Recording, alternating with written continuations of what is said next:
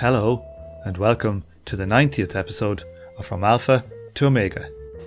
Today is Saturday, the 17th of November 2018, and I'm your host, Tom O'Brien. This week, we welcome Rob Larson, Professor of Economics at Tacoma Community College, to the show. We talk about his new book, Capitalism vs. Freedom, The Toll Road to Serfdom, recently released by Zero Books. But before that, I'd like to thank all the PayPal and Patreon subscribers. You too can help keep the revolutionary fires burning by becoming a Patreon or leaving a PayPal donation. Doing so will get you the episodes a few days early and will enable you to take part in the upcoming reading group series. And remember, like, share and vote up the episode on YouTube, where I will respond to any comments. Okay, so to the interview.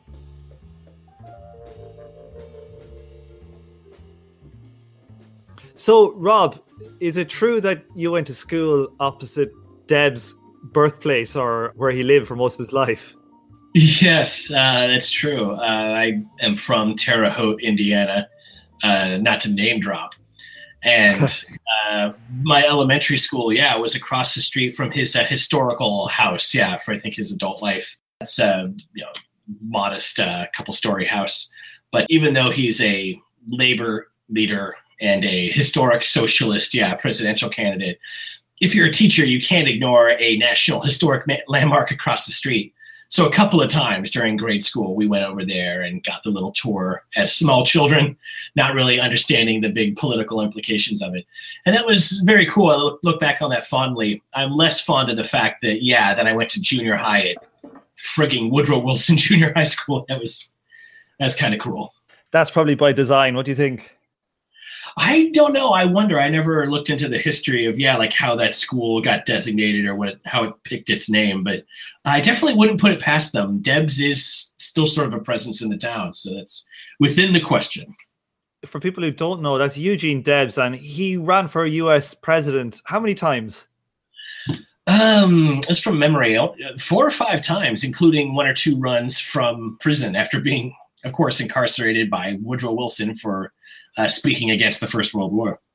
It's funny because I heard you interviewed on the Working Pod and maybe another couple of podcasts. This is Hell, I think, as well. I heard you talking about how you got into kind of radical politics or radical economics.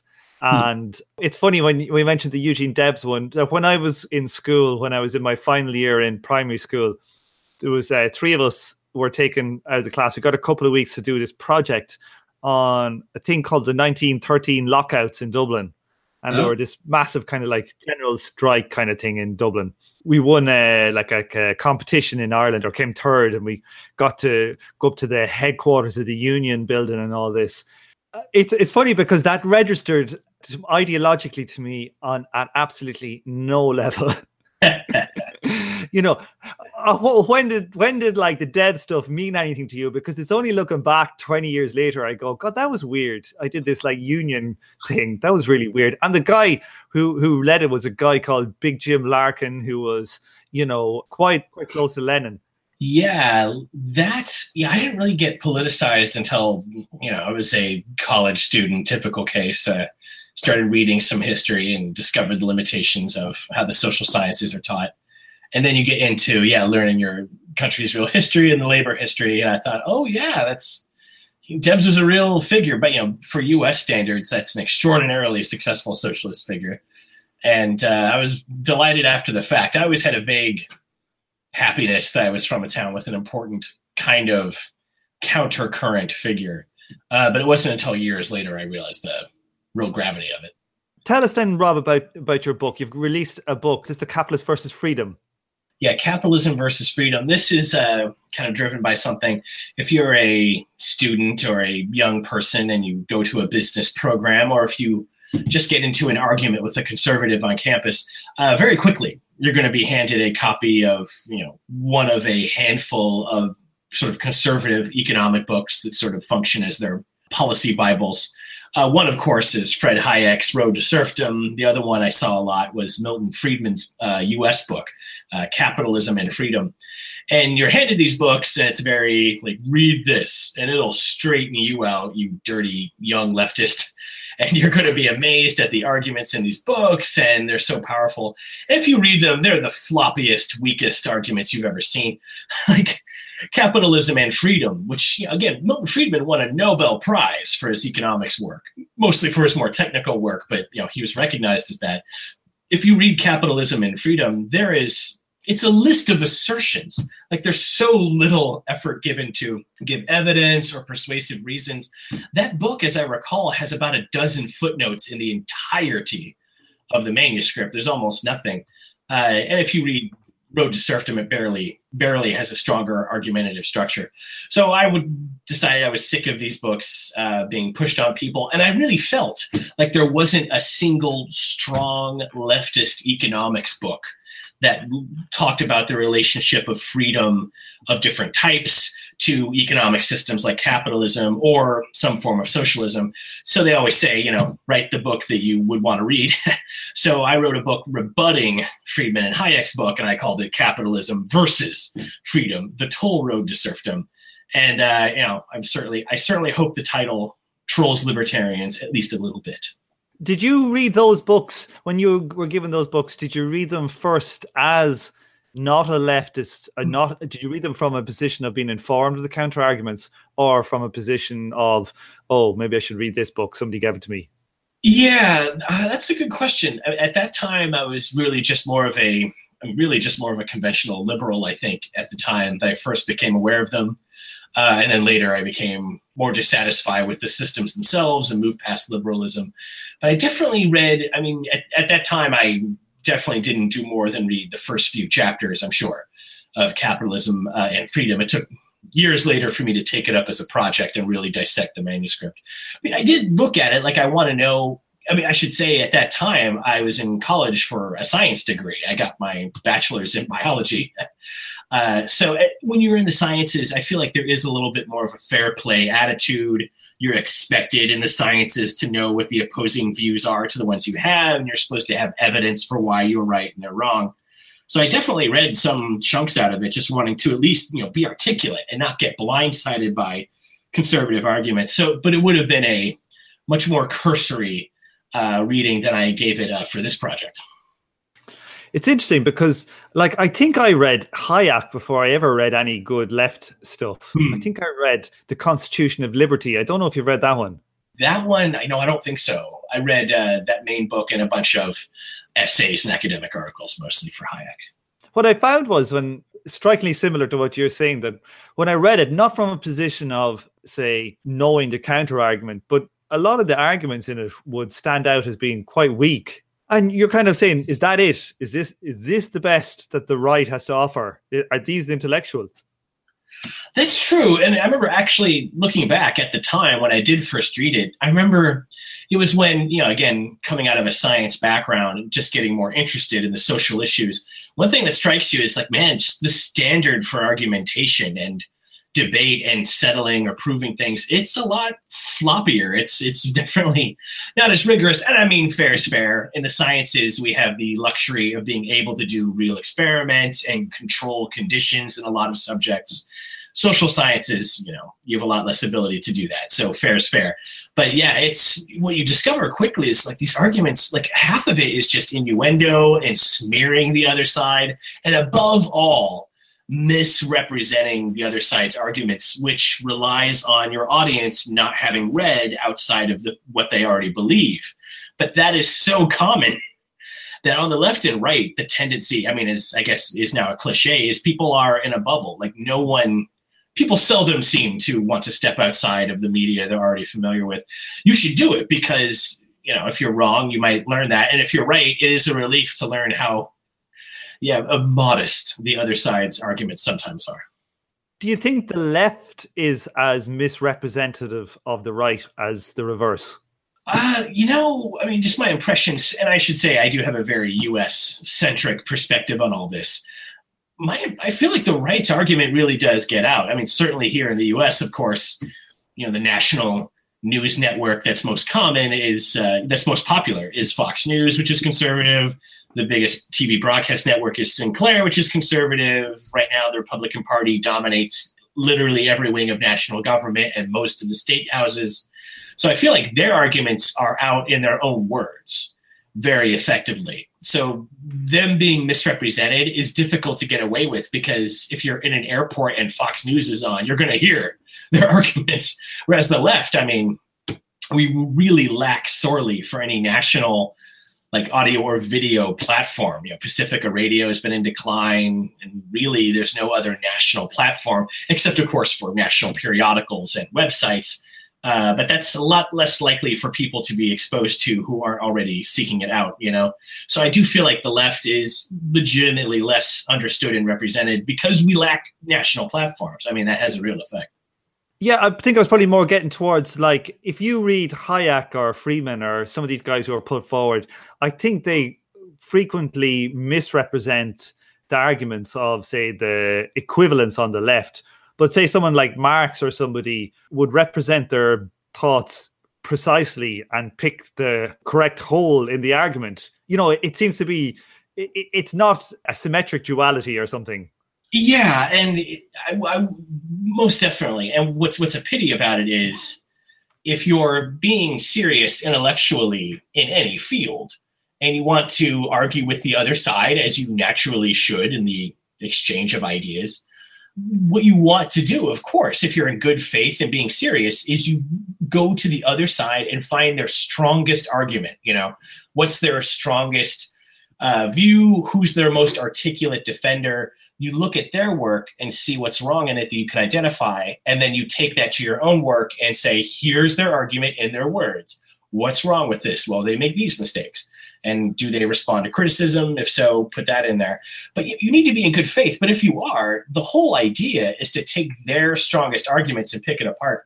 If you watch right-wing media or listen to conservative radio, I mean, not only is there never, a leftist invited on, there's very few even liberals. But they talk about the left continuously. And it's the left believes this evil thing, and the left has this unreasonable idea. And if you don't make any effort to hear what leftists actually say, you will come away with the understanding that conservatives have on the right, have in the United States, which is that leftists are crazy. They want government to control everything. They want to destroy the family and destroy men.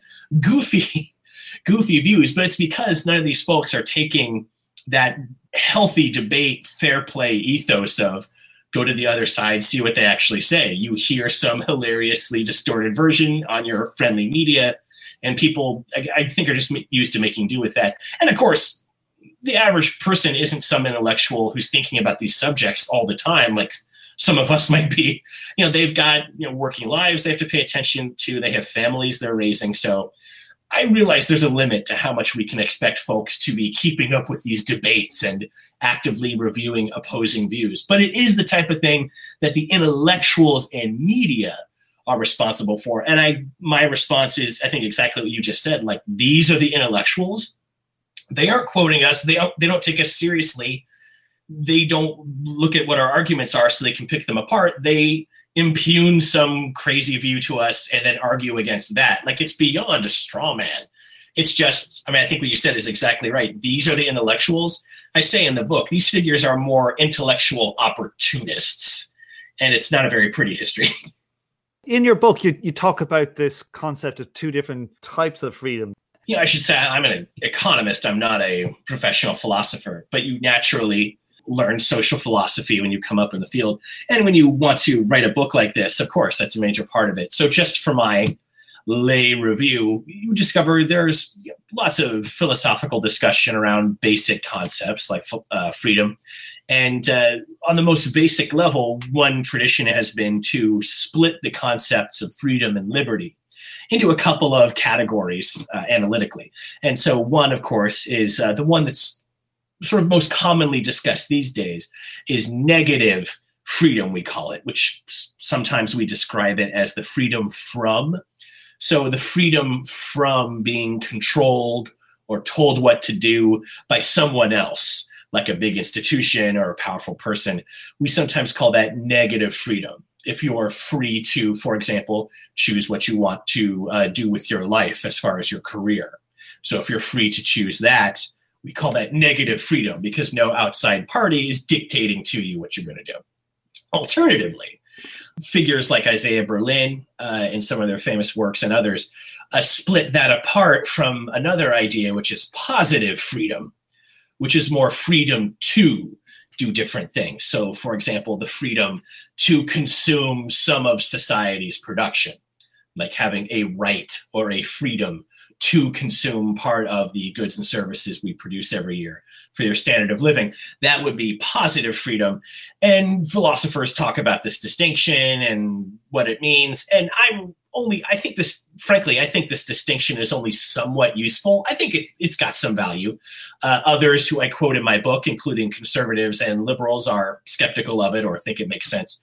But I would say what's useful about it is just what we can take from that as far as the debate about economics and economic systems.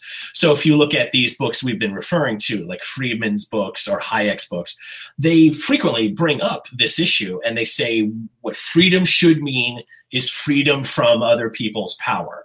So basically the negative freedom concept then. And Milton Friedman makes that point, and Hayek too says freedom or liberty for us should be freedom from the actions of others. So they basically take the position, and conservatives broadly do, that freedom means not being pushed around by someone else, not having some government or other body being able to tell you what you can consume or what you'll have to do for your work life and your career. And so conservatives often make the point then that freedom means freedom from outside power. And markets provide that freedom because you go to the store and you're free to choose what to buy with your money. And you go into the job market, you're free to choose what kind of career you want to pursue. And so they'll make the case that that's what freedom should be. It should be limited to this sort of positive or this sort of negative view. And markets provide that. Whereas some leftists or socialist types might say, that's good, but there's also a real positive freedom. If we as a society produce a lot of wealth, and people are working to produce that wealth, they should have a right to some proportionate amount of that production. They should be free to consume that rather than being kept from doing that by not having the money because of capitalism. And so the traditional debate is conservatives see freedom as being freedom from the government to tell you what to do. And so they like capitalism, which gives you that. Socialists want government to tax the wealthy and regulate them and give some wealth back to the poorer people. So they promote positive freedom. I think this looks at the debate wrong. My book makes the claim that conservatives agree that capitalism doesn't provide positive freedom. I claim it doesn't provide negative freedom either, because we have such an incidence of monopoly and powerful firms and so much concentration of wealth.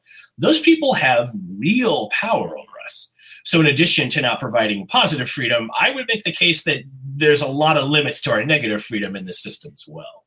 Yeah, it reminds me of Chomsky's description of the corporation as, one of the most totalitarian forms of organization ever conceived.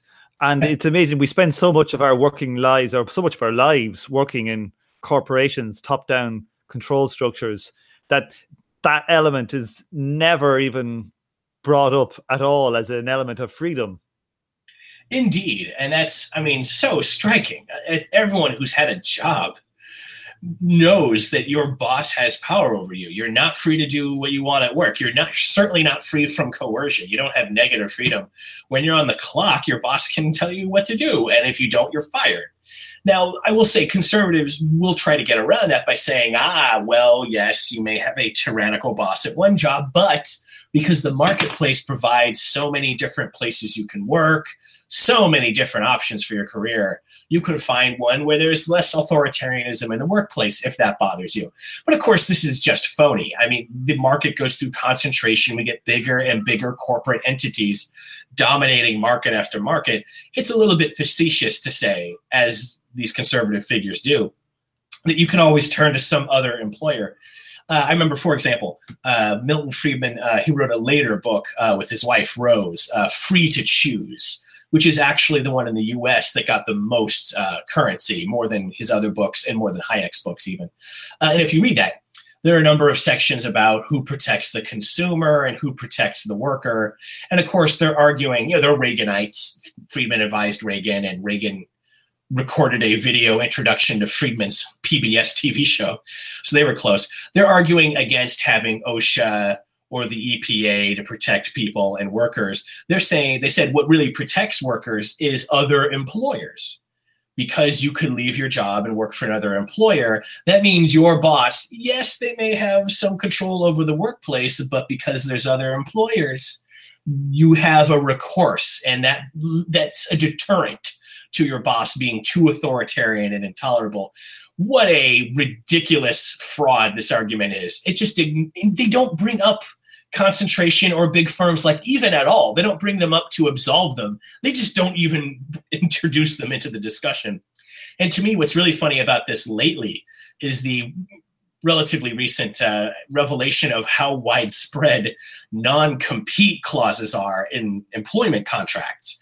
So if you get contracted to work even like in the fast food industry, wrapping burritos or making Subway sandwiches, very commonly now, these part-time job contracts include a non-compete. So if you stop working for Subway or a Chipotle burrito, you're barred for so many years from working for a competing sandwich or burrito place.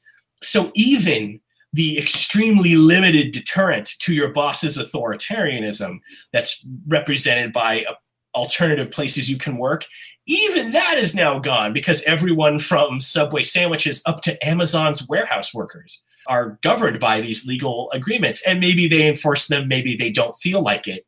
But the point is, it puts the gun in the employer's hand and the decision in their court about whether they will sue you if after they fire you, you go to work for someone else. So even there, the Friedman's argument is just utterly bankrupt. And so, of course, most of us, that's why we're in touch with the reality of having a boss and working in like Chomsky said, a very strict, hierarchical, and I mean, realistically, these days, totalitarian work environments, you're rarely more surveilled than when you're at work in a lot of modern workplaces where your interactions with your computer are tracked, where the movement of your Amazon warehouse inventory monitoring equipment is tracked.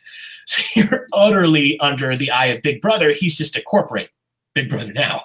But absolutely, that again is such a gaping blind spot in the analysis of these conservatives who are very perceptive of power and control. If it's a public agency or some foreign government, suddenly all of that disappears when it's, yes, the U.S. corporate workforce. So that's definitely a weak point in the structuring. Why do you think then that they focus so much on freedom as a line of attack?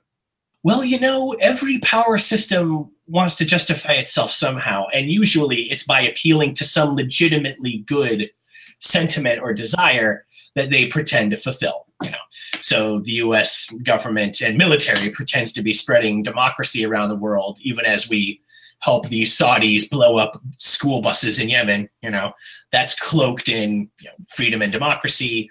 When the Soviet Union wanted to invade Afghanistan, well, we're spreading socialism and national self-autonomy to this country. No, you're not. No, you're not. This is part of your empire. You're justifying it in that way.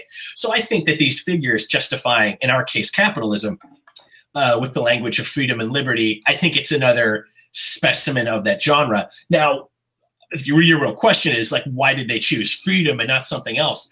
I mean, frankly, I think that's the craftiness of the market apologetics is I think freedom is the highest aspiration and the most beautiful goal that we have. I start the book by saying, there's a reason why we think so positively of the idea of freedom and why it means so much to us and why people are willing to give up their lives to support freedom, or at least for something that they think will help freedom. Because freedom represents the ability to do what you want to do in your life, like whatever work you want to do, whatever products you want to consume, whatever media and culture and entertainment you want to expose yourself to, and where you want to go in the world. All those things require freedom, like the ability to do things you want to do within material limits. Like that's everything that we want to do with our lives is bound up in the ideas of freedom and liberty. So I think, justifying a system of power, capitalism in this case, they need some noble ideals. Well, we'll defend the freedom of Jeff Bezos to decide which cities in North America will have a future. Like, that's a kind of freedom. And so the Soviet Union could claim they were promoting a certain kind of equality. And here our intellectuals are promoting a certain kind of freedom. Big surprise, they actually end up being kinds of freedom that support whatever powerful person is supporting them. But I think it speaks to that longer tradition. And also, though, to how important and beautiful and ideal freedom is. They picked a good inducement to get people to stop thinking critically about our economic system. How much of it was the easy target of the Bolshevik type of socialism that was put in place across the world? That's a great question, and I mean, that's a legitimate historical question that probably, needs real evidence to answer. My impression is a lot, frankly. I mean, if I have this view, and I think it's somewhat heretical among socialists, but frankly, I think the Bolsheviks doomed the world by creating this incredibly violent, cruel dictatorship, incredibly intolerant of dissent, and notoriously, hideously violent in protecting and expanding its own power. And a lot of Marxists and Leninists will want to defend the especially earlier phase of the Russian Revolution, and above all, Lenin, the leader in the very early period before giving way to Stalin, and saying, they were up against all the combined forces of the Western world. After being defeated in World War I, they then had to fight, the proxies and the actual armed forces of the Western countries, including the US, which actually invaded and occupied, the remains of Imperial Russia. So they can make a case that the violence of that war and the aggression of the West led to this. But I think it's difficult if you look at Lenin's writings and his clear authoritarianism, especially as he got closer to power and his stated views sort of evolve away from the nice socialism of the April Theses and gets closer to, his statements and his actions as the head of the new so-called socialist regime. I think it's difficult to say that Lenin was not a somewhat of an opportunist figure himself.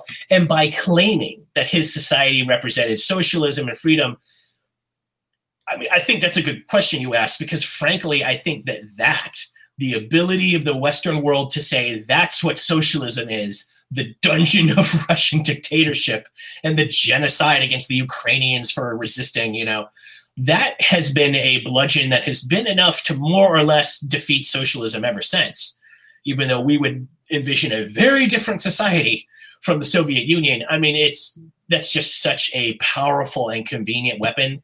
I think that is at least half of the Western world's ability to resist sensible democratic control over the economy and sensible socialism. Like, that's been the tool. It's dictatorship. You're going to bring Stalin to us. A little of that goes a long way. So I think the answer is a lot. It reminds me when you talk about, I know I've heard Chomsky saying similar things about Lenin, about how he wrote one thing before it and then afterwards he behaved differently. I think an awful lot of Marxists want to give Lenin a pass because they have this idea of at least it was a successful revolution. I remember when I was in the States, and it was about 2006 or 7, and I was coming back through the airport. I saw Barack Obama's Audacity of Hope was on sale. This before, he was elected, a couple of years beforehand. And I'd read some puff piece in the Economist magazine. And I read it, and, this is before I was kind of radicalized. And I read it and I went, oh, that's very good. And then a few years later, when I started getting into Marx and stuff, and after the 2008 collapse, I was kind of going, God, he was obviously just selling us a line, Obama was. It was just obvious. When you read it back, I couldn't believe I fell for it. And I think sometimes on the left, people are not willing to think that Lenin could be selling somebody a line as well. Yeah, that's, pretty much. I feel like if you talk to,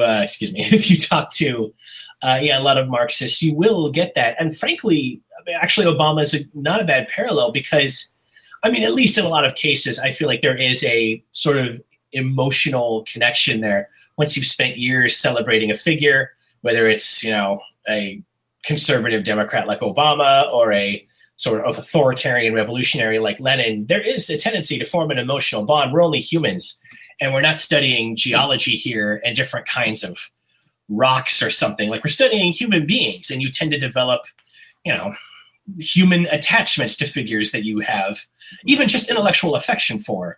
I think that's a real pattern. So figures like Obama, even now it's very difficult to get just Hillary Democrats here in the United States to realize, Obama was a fairly conservative Democrat like the Clintons.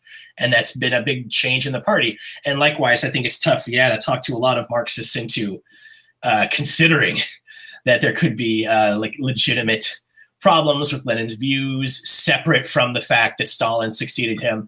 And I think it's partially because of how effective that bludgeon has been that we referred to before, of associating socialism with the Soviet Union. I think there's a reason why in the United States, the somewhat less authoritarian pictures of socialism and even libertarian socialism, to mention Chomsky again, who's identified with that, I think there's a reason that that's somewhat caught on more in the US than traditional Marxist socialism, or indeed European social democracy in the US. I remember Tariq Ali, the Pakistani intellectual, said that he thought anarchist socialism had a better future in the United States than Marxist socialism did, because in the United States we have a strong anti-government authoritarian tradition, and people are still drawn to socialist ideals, but they want to get them in a significantly less authoritarian package. Indeed, that's sort of the issue that a lot of this turns on.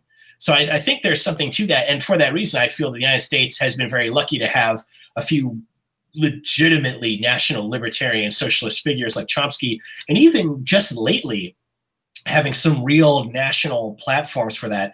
Like, we have this magazine in the US now, Current Affairs, which is a very playful, very visually beautiful, humor-oriented political magazine that takes a fairly libertarian socialist line, and we could criticize Lenin and Marx in those pages, and it's so exciting. So I feel like there is a real momentum maybe for that school of socialism within our broader democratic socialism renaissance happening right now. I think there's real reasons in the US why that's got a certain cash.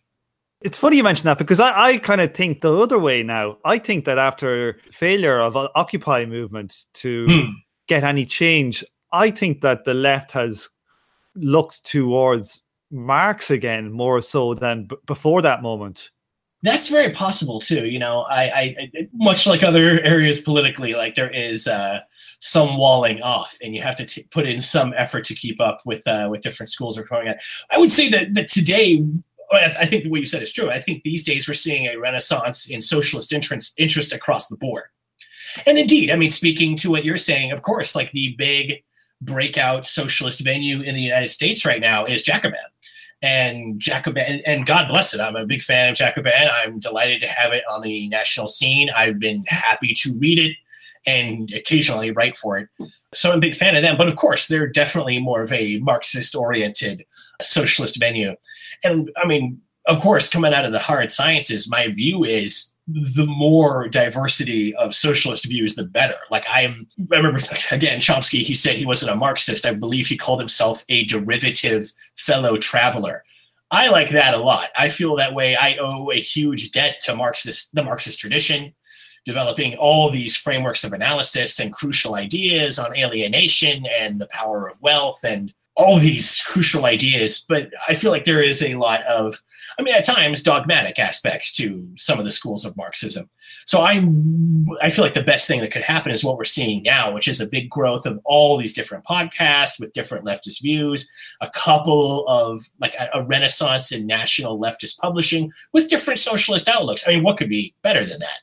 So I think that there is plenty of room for all of this in the new socialist renaissance. Absolutely. It's funny, I've just been reading a book by this guy called Mike McNair. I don't know if you've ever heard of him. Have you ever heard of him? I don't think I know him.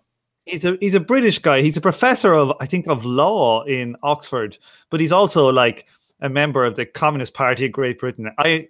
Somebody put me onto this book he wrote about Marxist or like radical left political strategy. And in it, he basically looks at it's kind of like he's a member of these analytical Marxists. He looks at all of the different positions that different left parties have taken and analyzes them strategically and tactically. But one of them he was talking about, say, what Lenin did.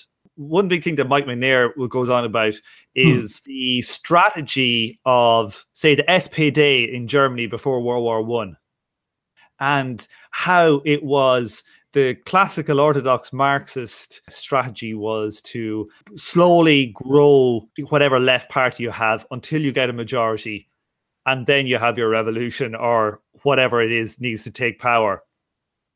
And that Lenin did not do that. They went with a small party and tried to take power. So they were, even if you give him the benefit of the doubt, it was a bad strategical error.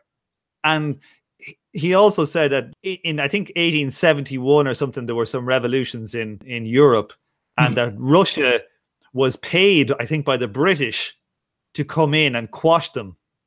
And that at the time, Marx said, look, if you had have just had a revolution in Russia at that time, it might have brought socialist revolutions across Europe. And Lenin applied that kind of idea of, if you do it in Russia first, it might come everywhere else. But the conditions were completely different because the Russians weren't suppressing stuff in other countries. So even if you give Lenin like all the benefit of the doubt, this is my kind of point of view of it, that you would look at and you would think that, like, well, they're two pretty big strategical errors. And why is this guy so revered if they're like fundamental problems with the approach that was taken? Yeah, and I mean, there's a lot to say about this, but I think that gets toward the kind of the key of the issue. Like, to me, like, more than anything else, I would like to see a real socialist economy in the US and the world where the workforce is in control of the means of production, and we have a rough level of equality among people and don't have super powerful entities or individuals who control what happens. But I wouldn't want that to happen like against the will of the people in the United States. Like, all this, I mean, as people say now, Leninist tendency, I feel like a lot is, as he said, to have the vanguard party. We're the cutting edge. We know what's best. We have sophisticated analysis. Most people don't. That's okay. We'll lead them. We'll make decisions on their behalf. Like, to me, this is not a socialist vision. Like, if it's about workforce control of production, like, it needs to be a democratically based process. And certainly if it's going to be through a revolutionary transition, like, revolutions that are brought about by small groups don't end with lots of freedom for people. That's relatively uncommon. Revolutions that are led by small violent groups lead to societies dominated by those groups historically. And most revolutions look like that. I wouldn't want to have socialism over the heads of the people in this country. Then they'll just be against it. Like, it won't be socialism. Then there's violent repression, and now we've just lost the socialist spirit of freedom and free association and developing our economy through open collaboration. I feel like these kind of socialist tactics, or any kind of political tactics, they should be rooted, at least in part, on what your goal is socially. And if your goal is a bunch of smart people like you and your friends, usually people who want some small group in charge see themselves as being in that group. So if you want yourself and a small group of your friends to be in charge, yeah, sure, by all means, you guys keep being crafty and keep information to yourself. But if you want like a mass revolution where people broadly want a change in society and to bring about another one, like, I don't see any way except through broad participation in whatever political process. I mean, hopefully shy of revolution, but that's definitely within the question. I feel like if you look historically, societies are so shaped by whatever revolution or transition they went through. And the more violent it is, like the incredibly violent Russian Revolution, the more violent the outcoming regime tends to be. So I tend to look at the issue through that kind of framework. What happens then when you're teaching economics in your college? What happens when you like do a bit of a radical mic drop in middle of one of your lectures? What's the general uptake or the feedback from young people?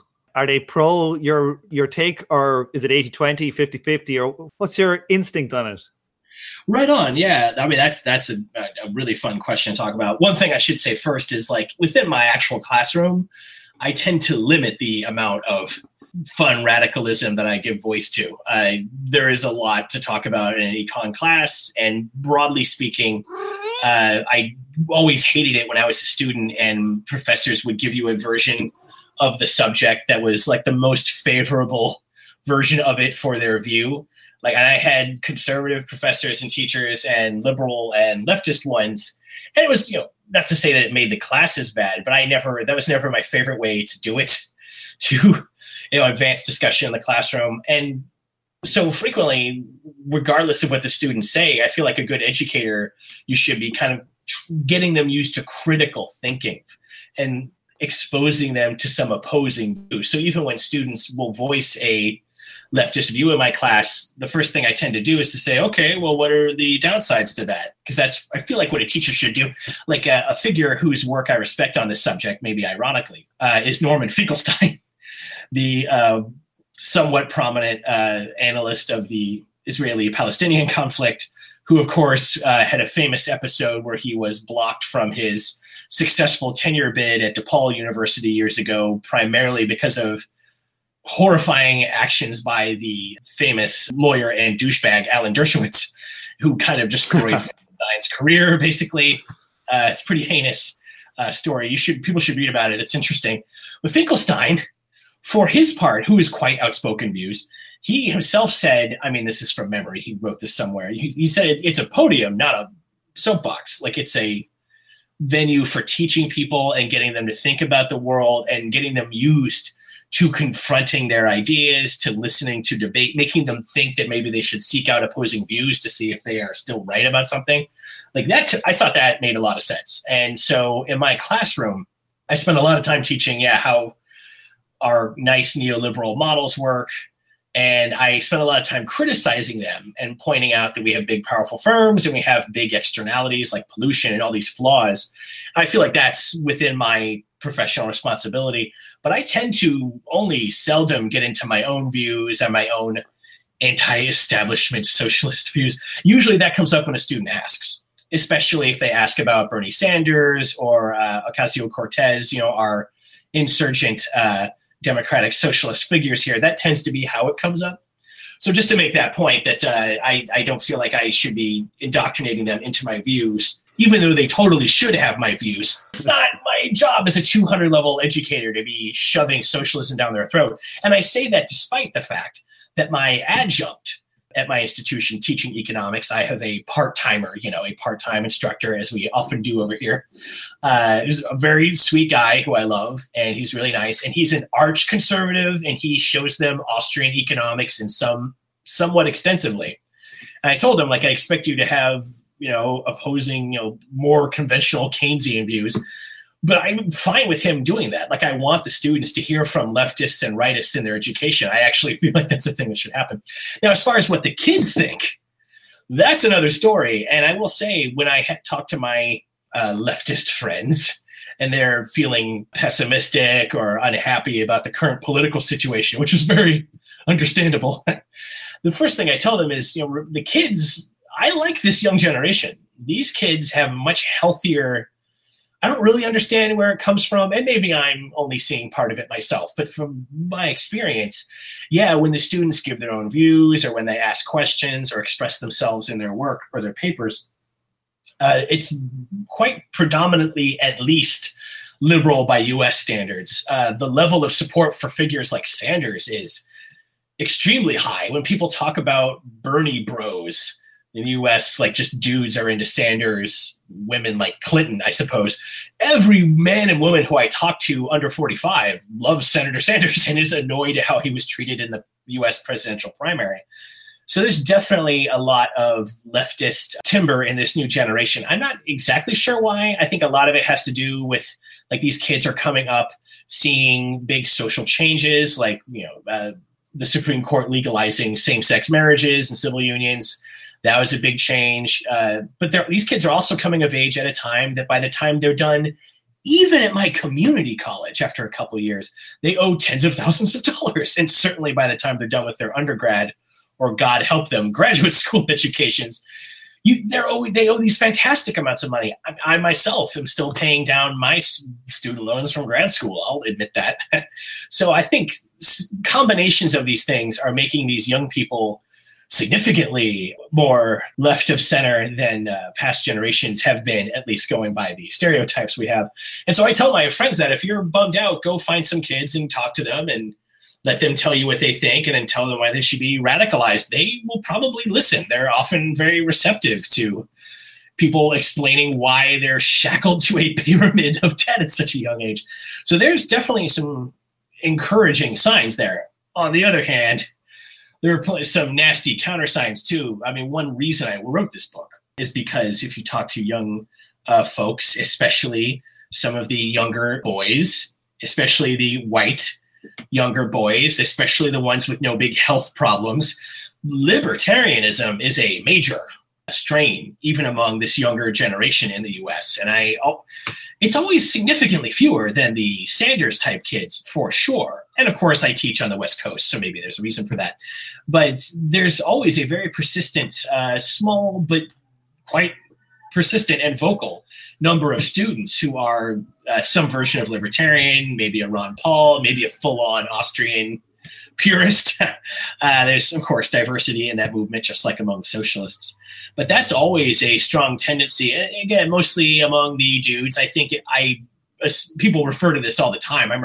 I read Peter Thiel, the famous libertarian co-founder of PayPal and Facebook board holder, a Facebook board member, and supporter of Donald Trump.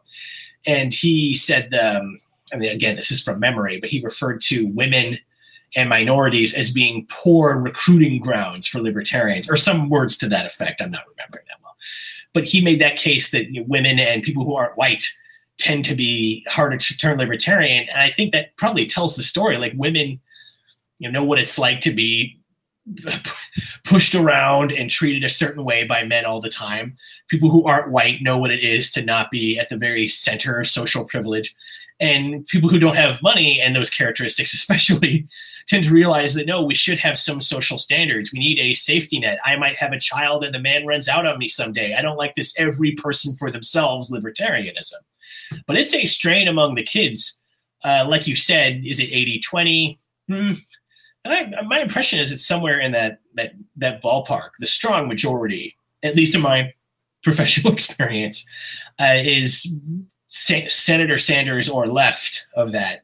But the Ron Paul Libertarian Caucus is a strong thing. And that's one reason why I wrote this book. If you look at leftists, we don't have a lot of, at least from my review of the literature, I don't see a lot of real writing that's at an accessible level and explaining why libertarianism is wrong and awful and no one should support it. And that's another reason why I wrote this book. I didn't see anyone fulfilling that need. And especially when we've got young people with these kind of views, like, we need to capitalize on that. We do not control national media like the right does. This is one of our few advantages, is if we have a sympathetic young generation. So I think we should capitalize on that and make sure that young people tilting toward libertarianism read something similar to my book, at least, before we lose them and squander our opportunity. Getting back to your book then, the book is not necessarily that much about economics. Is that a fair point? It's a mixture of economics and politics, and environmental science comes up a lot too. It's more of a political book than an economic theory book or something. Pop economic book? Yeah, I guess I don't know exactly how I characterize it. People sometimes refer to academic writing and then contrasting that with movement writing, where you're writing something for the purpose of being accessible to a lot of people and, playing a role in a political conversation. So, a movement writing or movement economics with a lot of politics in it. That's probably a fair description. We have, say, two of the main guys that you're kind of critiquing are Hayek and Friedman. In your general life as an economist, how ideological is the profession, like, on an individual basis? I know, like, there would be people that are just like, jobbing, working professors, economists, whatever. But how ideological is it?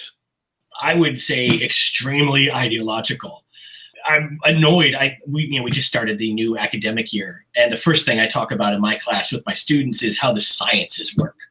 because people generally agree that scientists have their shit together, and we're able to predict eclipses and they actually happen on the predicted date. So those subjects people agree on, and there's some success. So I feel like that helps us get our feet on the ground. I tell my students on the second or third day, I'm annoyed that we call them social sciences, because we do not, as I've been saying, we do not take a scientific approach to these subjects. It's an ideological approach. I think this is often the case in poli-sci as well as economics. And what you said is exactly right. Like, there are many economists who are more technical, and they're interested in their area of specialization, and they have ideology like anyone does, but it doesn't play a big role in their work, and they make sure they can justify everything they say about what this tax policy change will do or what a corporate investment of this size will bring about.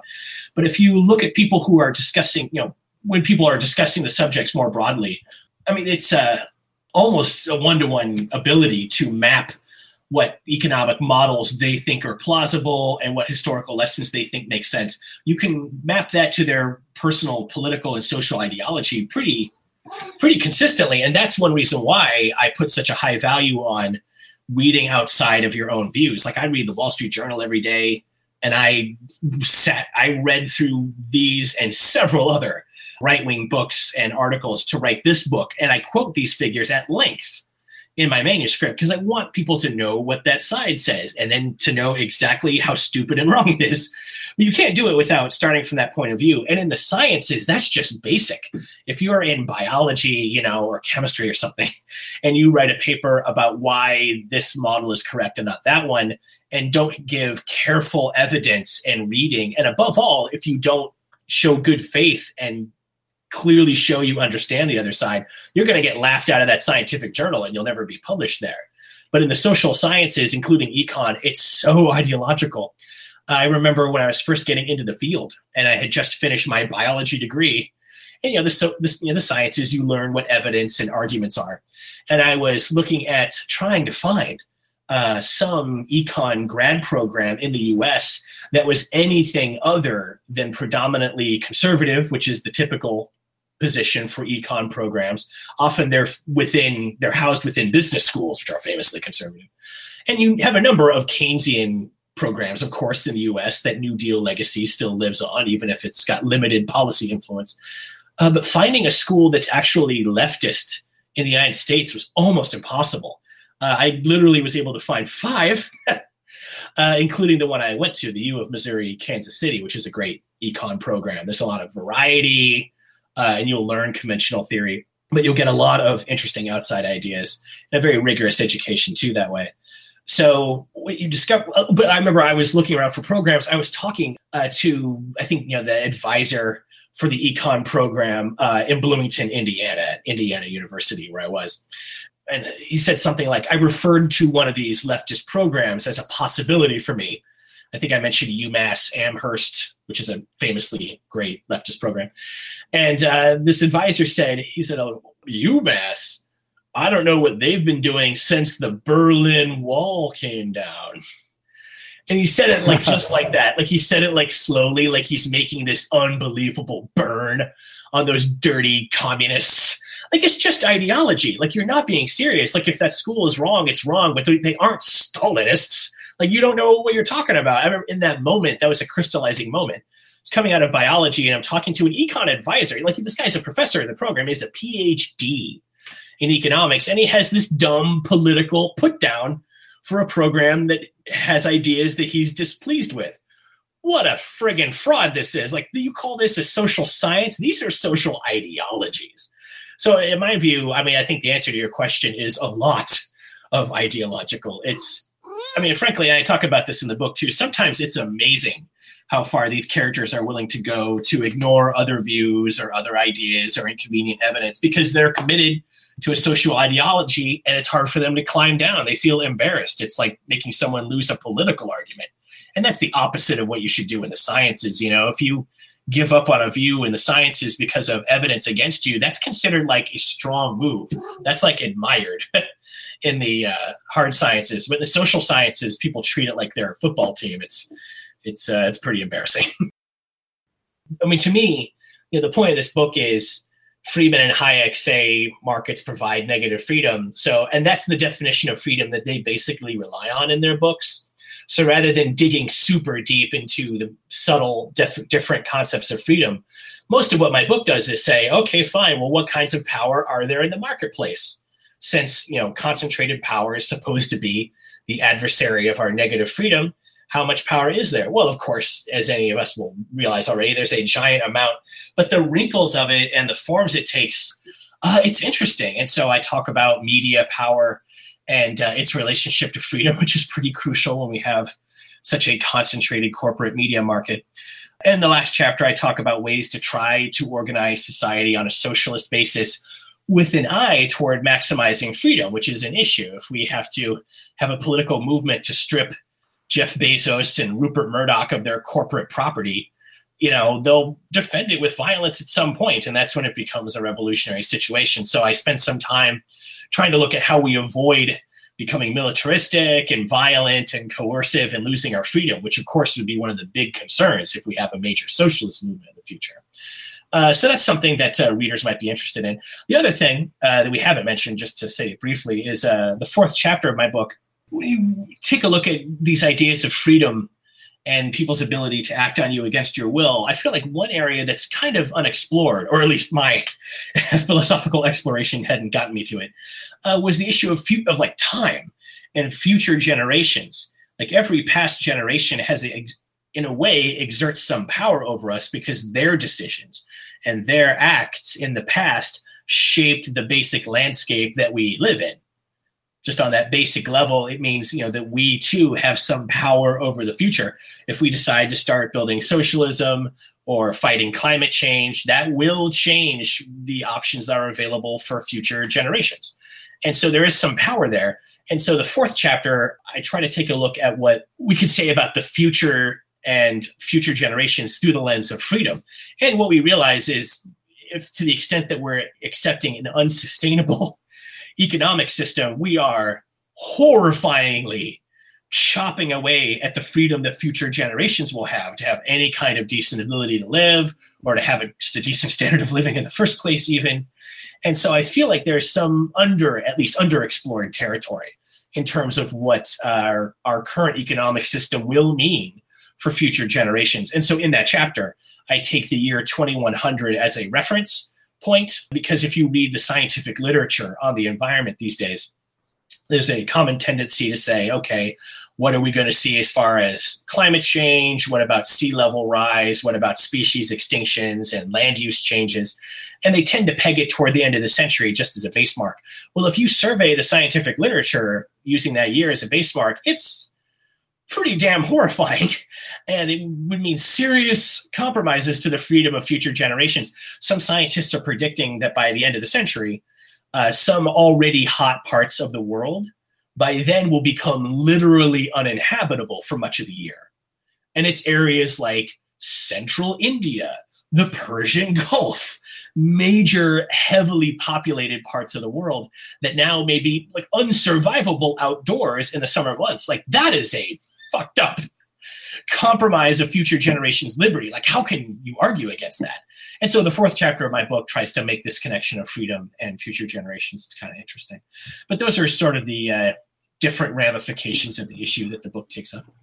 Yeah, definitely. I've listened to some recent Chomsky video talk on the climate models. The most recent world climate model is saying there's a 93% chance of a 4-degree rise by the end of the century.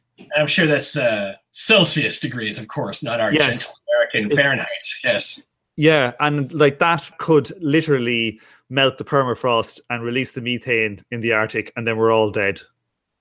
Yeah, if there are significant positive feedback loops like that one you're describing, and it certainly looks like there are, that will be a horrible aggravating factor on this. These are the scary X factors that have so many of us trying to do something about the issue, on the left, and why so many scientists are pulling their hair out. And I can say too, if you keep up with scientific journals or research on these subjects at all, and since my undergrad, I've tried to at least, maintain casual acquaintance with what's going on in the fields, especially environmental science, which was always one of my big interests.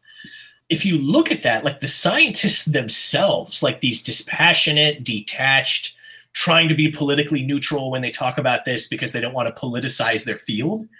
These figures, if you read what they say now, they're bummed out. Like there's some serious depression and despair happening among these poor scientists because they are more than anyone else have their eyes on the early signs of where we're headed, and they are unhappy about it. And it sucks because they've been trying to get people to pay attention to it for decades. And the fossil fuel industry was able to politicize the issue in the 90s. It's actually well studied how they did it and the money they put into industry-backed think tanks that made it a partisan issue.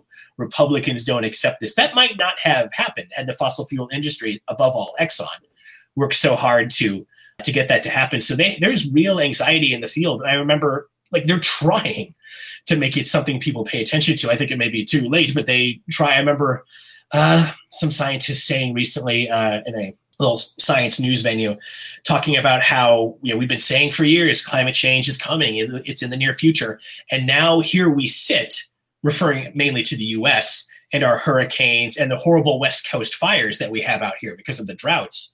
She said, "Here we sit in our muggy and smoky discomfort." And I thought that was like that's. Scientists don't like talk that way in print a lot. Like that's not like a typical sort of expression or sentiment that they express. And it shows like the scientists themselves are going through some emotional or spiritual or personal process here where they're coming to grips with the fact that the world's not heeding their warnings. And it's messing them up, at least to the extent that we look at what they say. So I don't know. I feel like this connects back to what we said before. If you talk to young people, and what they're interested in, like what issues they're interested in politically, things like student loan debt and health insurance are like usually toward the top, but climate is one of the issues they're most in touch with, probably because they're smart enough to add numbers and know that they're the ones who are going to see some of the more fucked up aspects of this, whereas you and I may be in the ground before it gets very bad. So I think this is, again, when people are despairing on this issue, the young people are interested in larger numbers than we've seen in the past. And we should be getting connected. I tell my friends all the time, like, it's so easy to be filled with despair politically these days.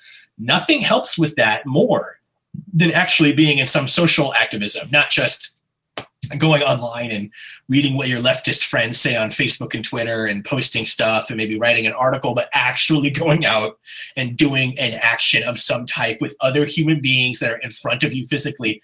It's rejuvenating, oddly. I mean that literally too, because often you'll talk to younger, juvenile people and their fresh political young person energy. It's positive. So as much as these issues are horrifying and what the scientists are going through should be scary to us, just, for you and me and for all our listeners, we should remember, like, the way to feel better about this is to get back into the process and put your foot back in some real, actual street level activism. That's at least helped me deal with these dark realizations.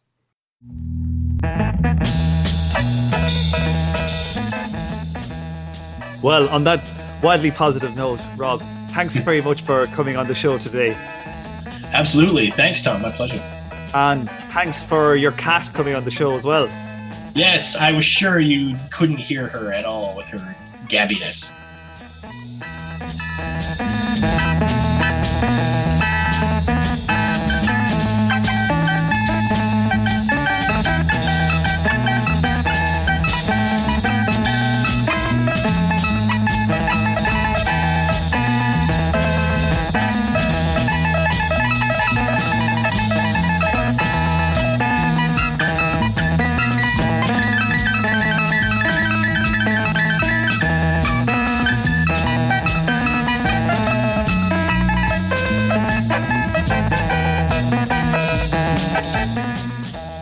On this episode, you heard the theme tune, The Order of the Pharaonic Jesters, and The Night of the Purple Moon by Sun Ra and his orchestra. Thank you for listening. Please join me for the next episode of From Alpha to Omega.